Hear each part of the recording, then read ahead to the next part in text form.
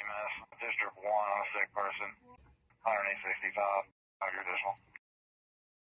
Send it. It's going to be a 27-year-old male that's advised a rodent has crawled up his anus. 5011 radio. Be advised, you can hold this unit out of service.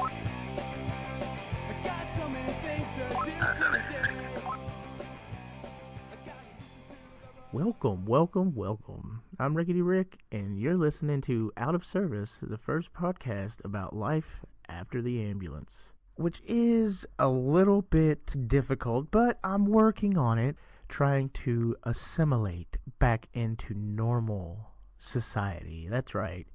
Because for all of you that don't know, EMS is just a tad bit on the fringe of society and more of a collection basin for a lot of weirdos and perverts.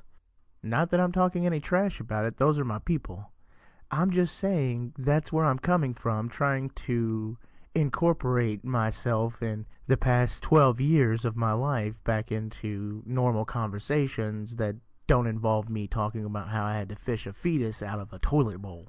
But me kind of getting my collective shit together after EMS is not going to be the only premise that we're going to cover here. This is going to be more of an open conversation.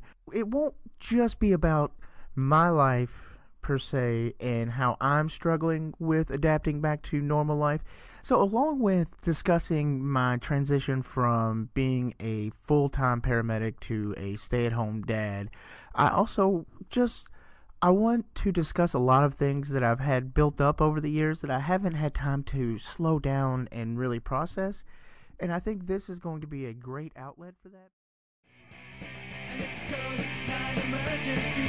It's a matter of sexual urgency. It's been so long now it's hard to see.